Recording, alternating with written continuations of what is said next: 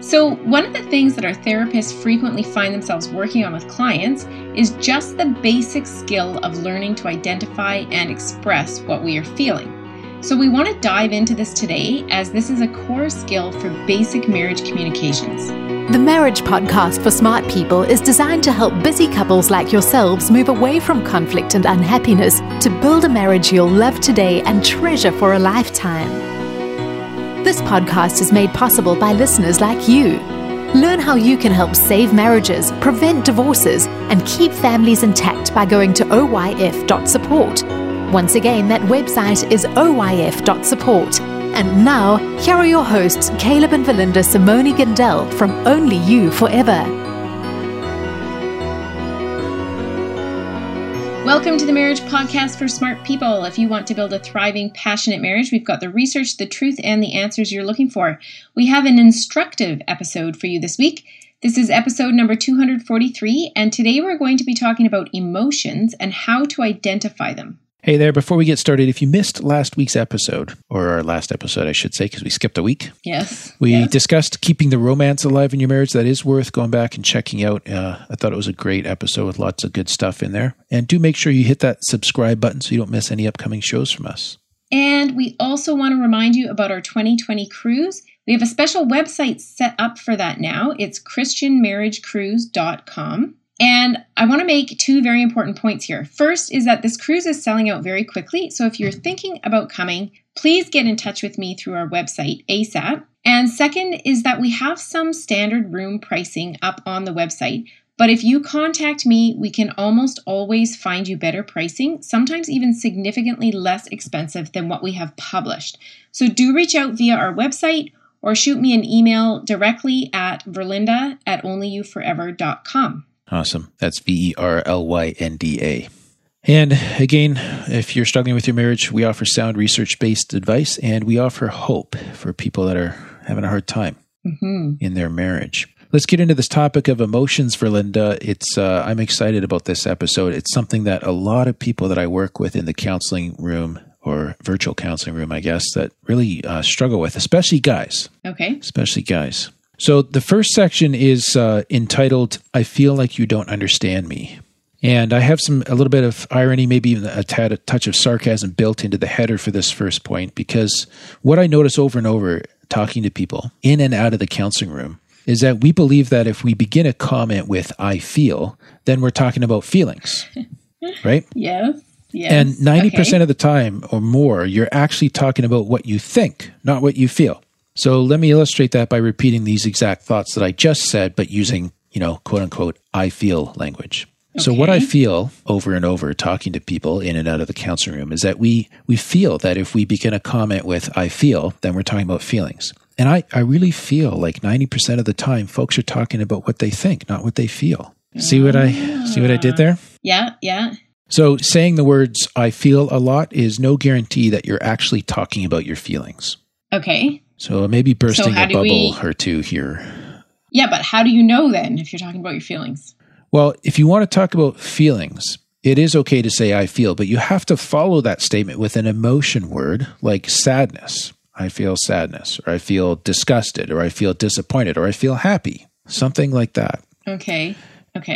And I often tell folks that the best way to test yourself on this is by using the I think check. And that's just a way of checking to say, if you can say exactly the same thing, but use I think instead of I feel, then you're actually talking about what you think, not what you feel. So, okay. Let me just illustrate it. I think it'll make it clear, right? If I say, I feel like you never listened to me. Now, the first clue is there is no emotion word, but the second thing we can do to test that is to change the word feel for think. So then it would sound like, I think you never listened to me. Oh, and that is the proper sentence. Yeah. So it's not a feeling. No, that works, right? So you should use I think in a situation like that because it is more accurate. Or let's say there's a wife and she says, I feel sad when you ogle other women. So let's test that out the same way and see if you can use the word think in there, in which case it would sound like, I think sad when you ogle other women. And so that doesn't work. It doesn't work. So that's a genuine, bona fide feeling statement. Okay. So if you put I feel like, yeah, then it's generally an I think statement. Yeah, or it could be I feel that you're not paying attention, or I feel you you never... Whereas you would have to say like, I feel ignored. When, yeah. Because then that's the feeling. Yeah. Okay. So I kind of wanted to skewer this one right up front, because a person, just because we get in habits of how we use language, and a person can go all the way through this and be all pumped about identifying their emotions and start saying, I feel all the time, and not actually talk about their feelings. So I really want folks to be conscientious and purposeful about understanding that when we're identifying our emotions and we're using feeling language, that we actually end up talking about feelings, not thinkings. Thinkings, hey? Yes. I see. I'm allowed to make up new words, right? Okay. Got it. Got it? All right. So let's just kind of start. I feel like I've got it. I know you think you've got it.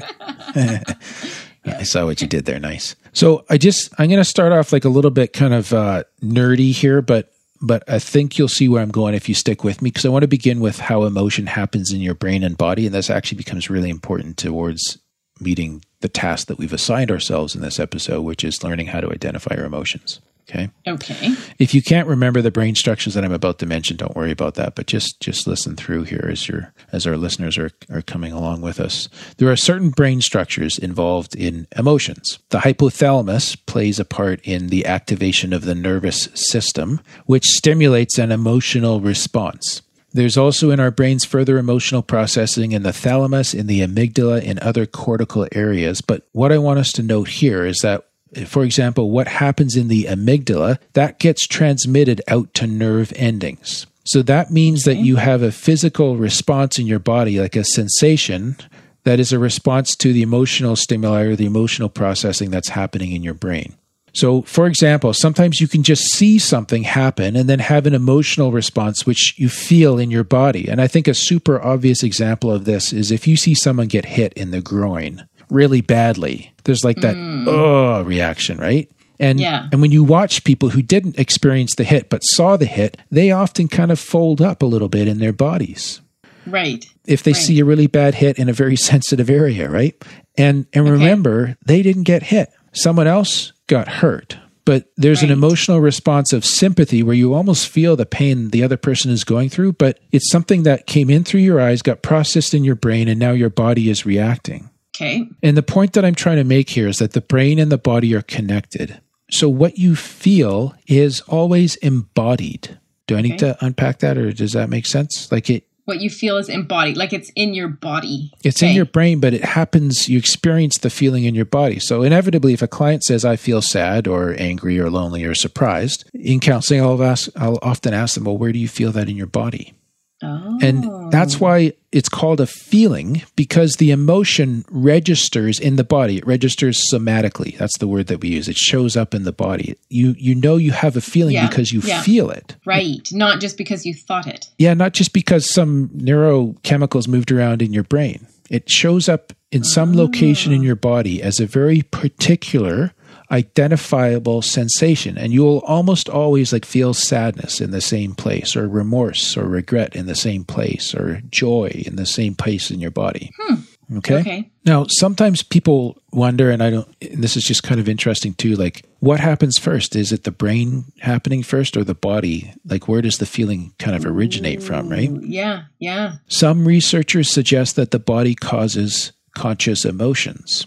Okay. So because it's happening in your body, then your brain processes it. Others suggest that sometimes it originates purely in the brain and then it's felt in your body. And probably both are correct, is my guess right now. I mean, I don't know for sure. This is part of the mystery of the intricacy of the human body, right? Mm-hmm.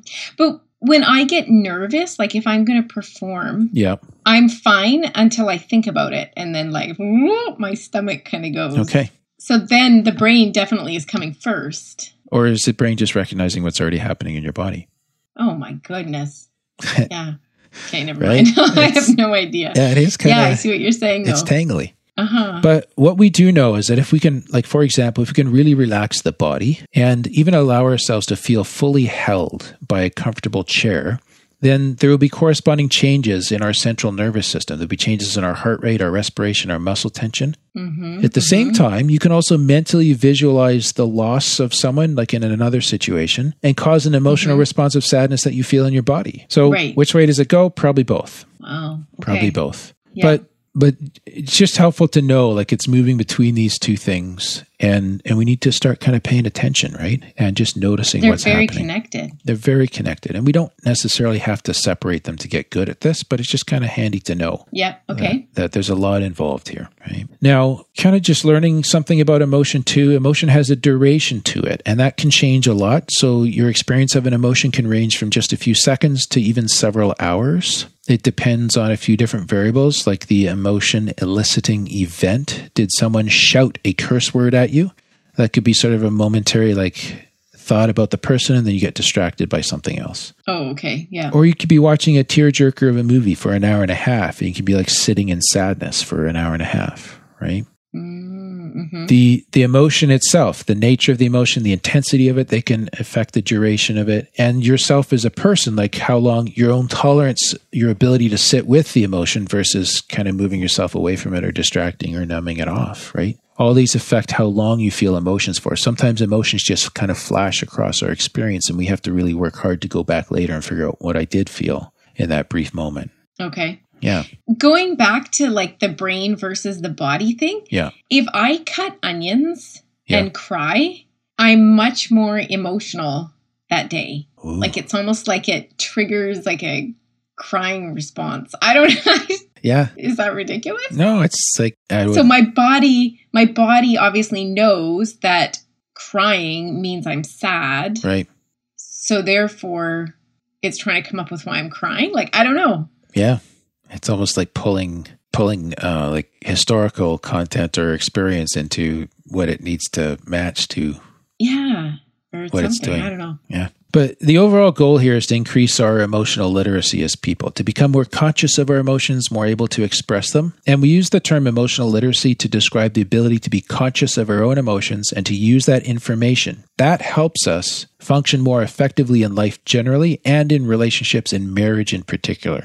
Okay. If you can really understand your emotion and why you're experiencing what you're experiencing, you can just have much more adaptive, kind of, I would say even more direct, more efficient conversations about things that matter with your spouse. Okay. One researcher suggests that emotional literacy includes 5 aspects that arise from the emotion of love. And this is just kind of helpful. One is being conscious of your own feelings.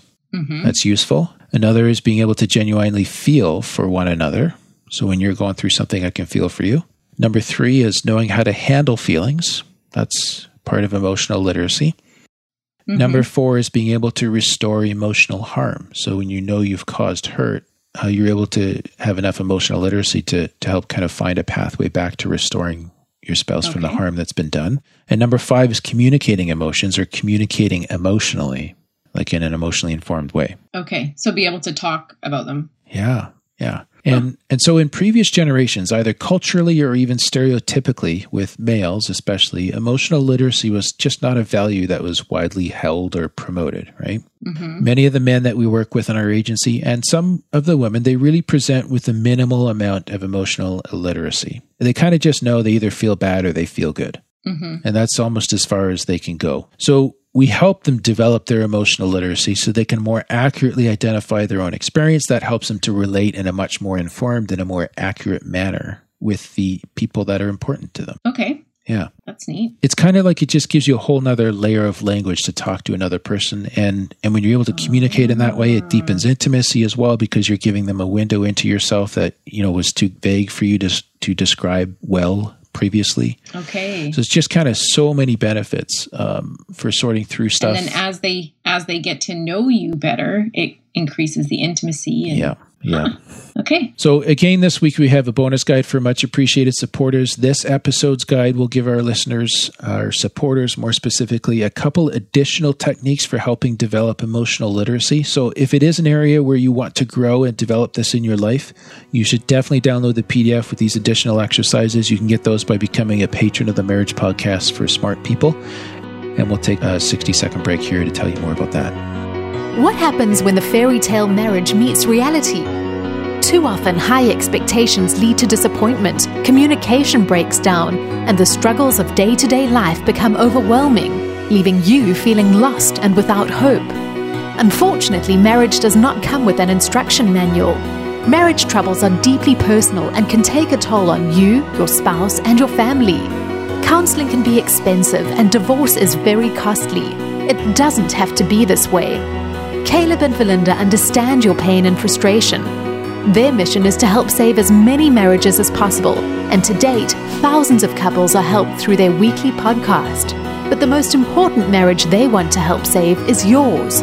With a minimum of a $10 investment a month, you gain access to exclusive bonus content and valuable information to help you succeed in your own marriage. Learn more about saving marriages and how you can help at oyf.support. That's oyf.support. You're listening to the Marriage Podcast for Smart People. Before the break, we were talking about emotional literacy. Like I said, we have a couple additional techniques for identifying your emotions in the bonus guide for the episode. We want to give our listeners some strategies and some techniques now as well. Okay, so how do we do this? All right. I want to break this down into two parts. So the first part is you kind of have to know what's on the menu. Like, what are the main emotions? At least the main ones. Right. Okay. And the second part of that is to just really get used to stepping through, maybe like what happened around an incident or what is happening in the moment in order to identify your emotions as well. So one is kind of knowing the list of possibilities that are out there, and the other is sort of saying, okay, how do I pick off the list what I'm experiencing or what I experienced? Yep. Yeah. Okay.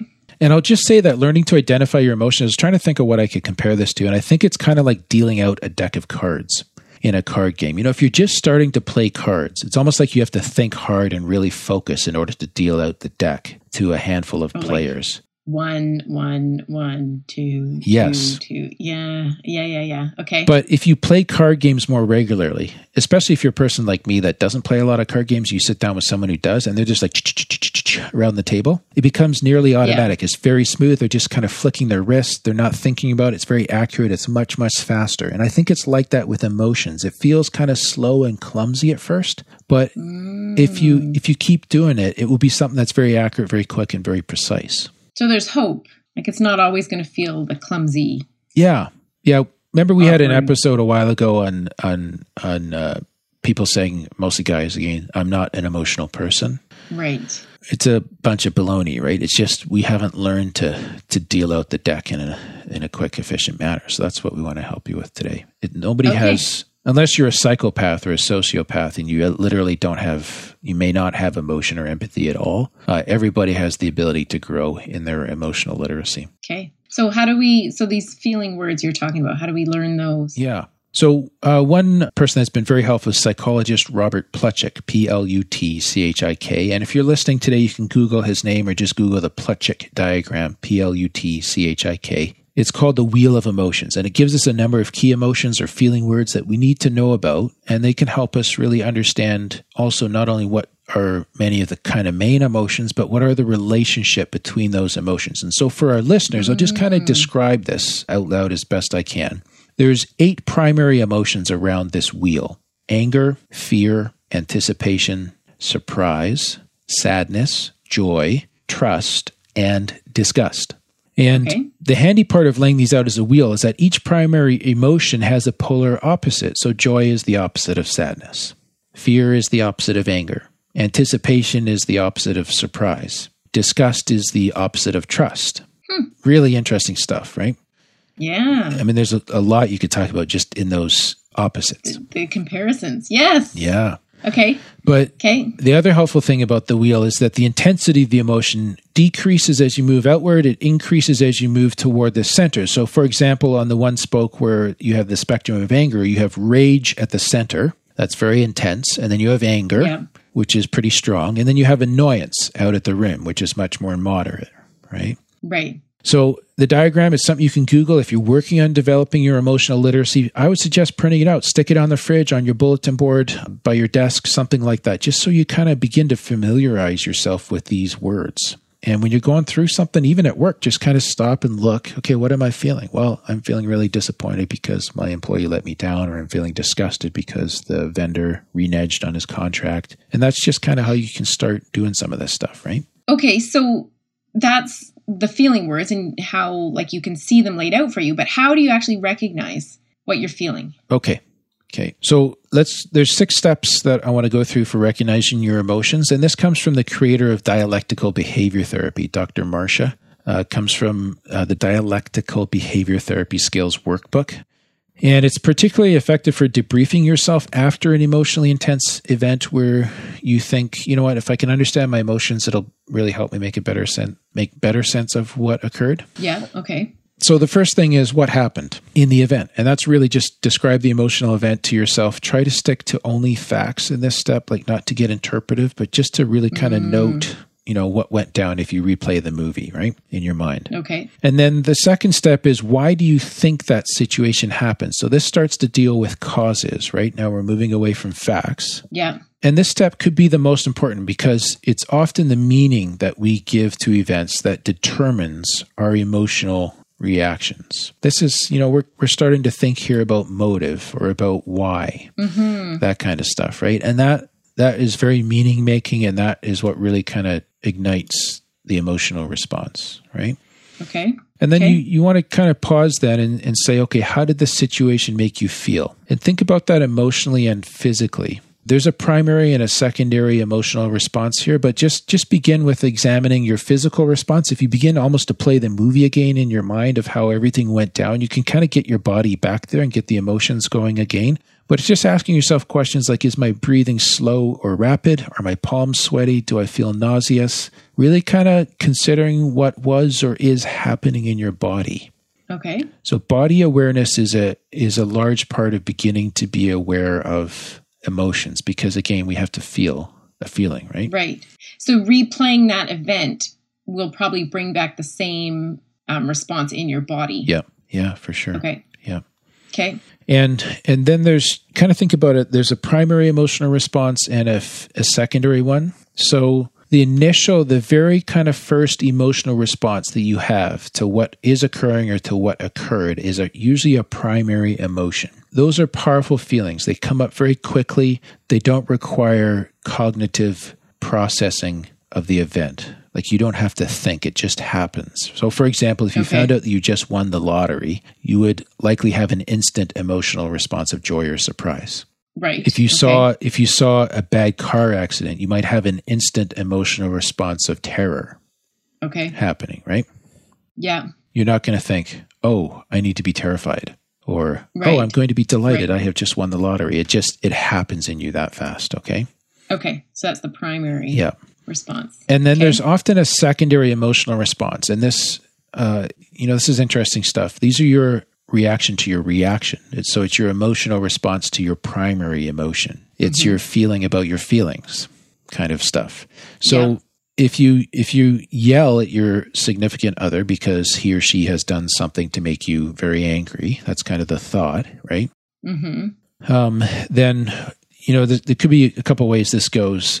The primary emotion of anger may come on very quickly because somehow you're feeling like sort of fundamentally offended, but then later on you might begin to feel guilty. That's the secondary emotion for having gotten so angry at them. Okay. Does that make sense? Yes.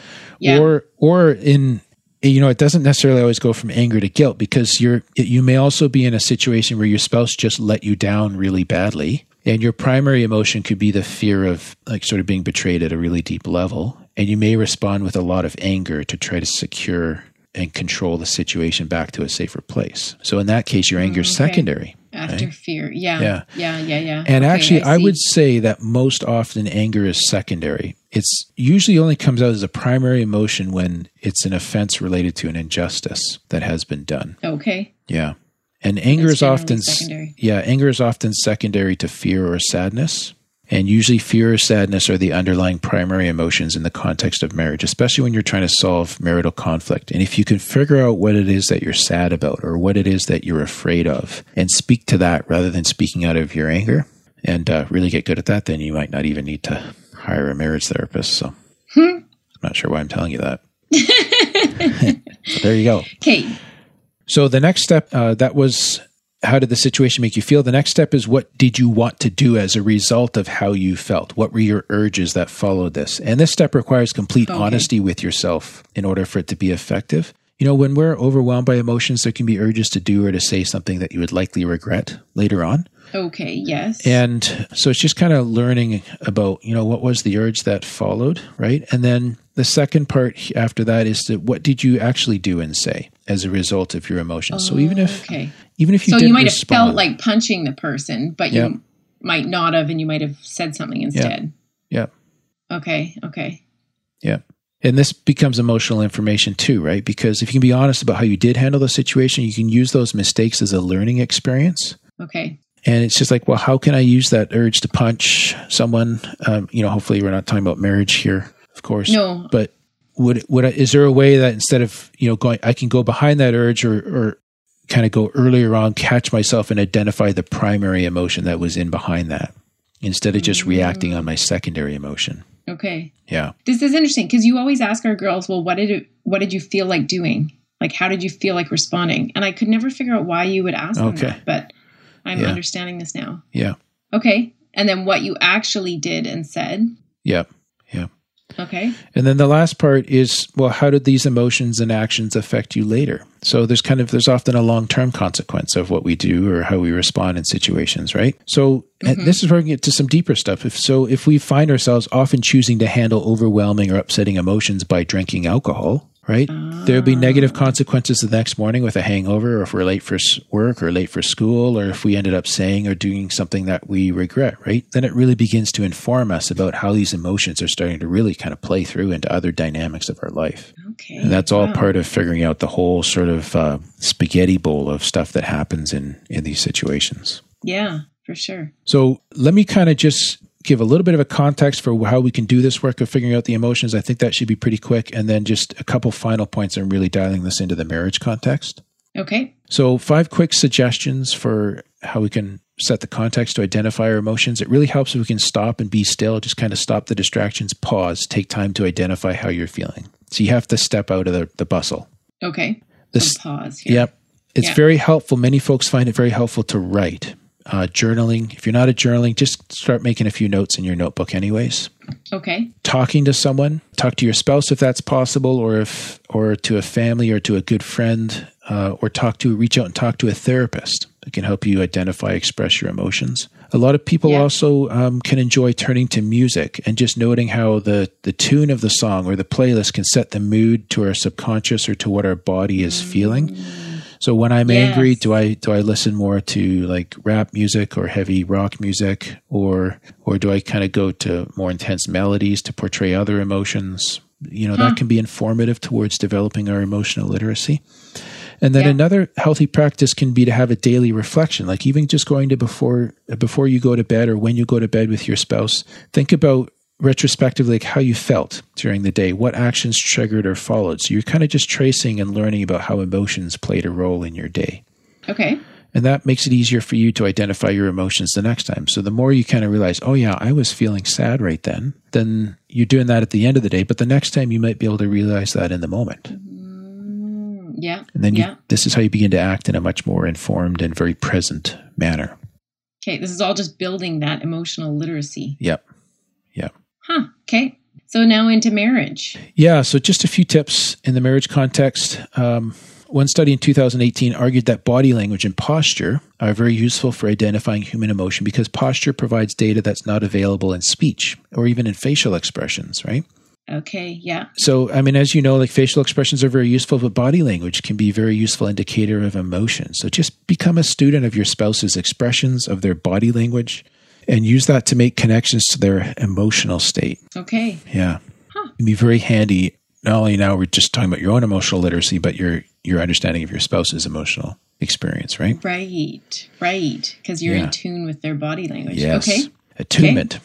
Now, for yourself, as you're developing your own literacy about what's going on inside you, it's just so helpful to share more and more of your own emotional experience with your spouse. And this is where you want to be sure that you're using the proper I feel statements as discussed at the beginning. Yeah. Right? Take some time to think through the steps that we've just gone through to discern your own deeper emotions and then bring those out as you sort through issues with your spouse. Like, be gentle here. Make sure you listen to understand when your spouse is sharing as well.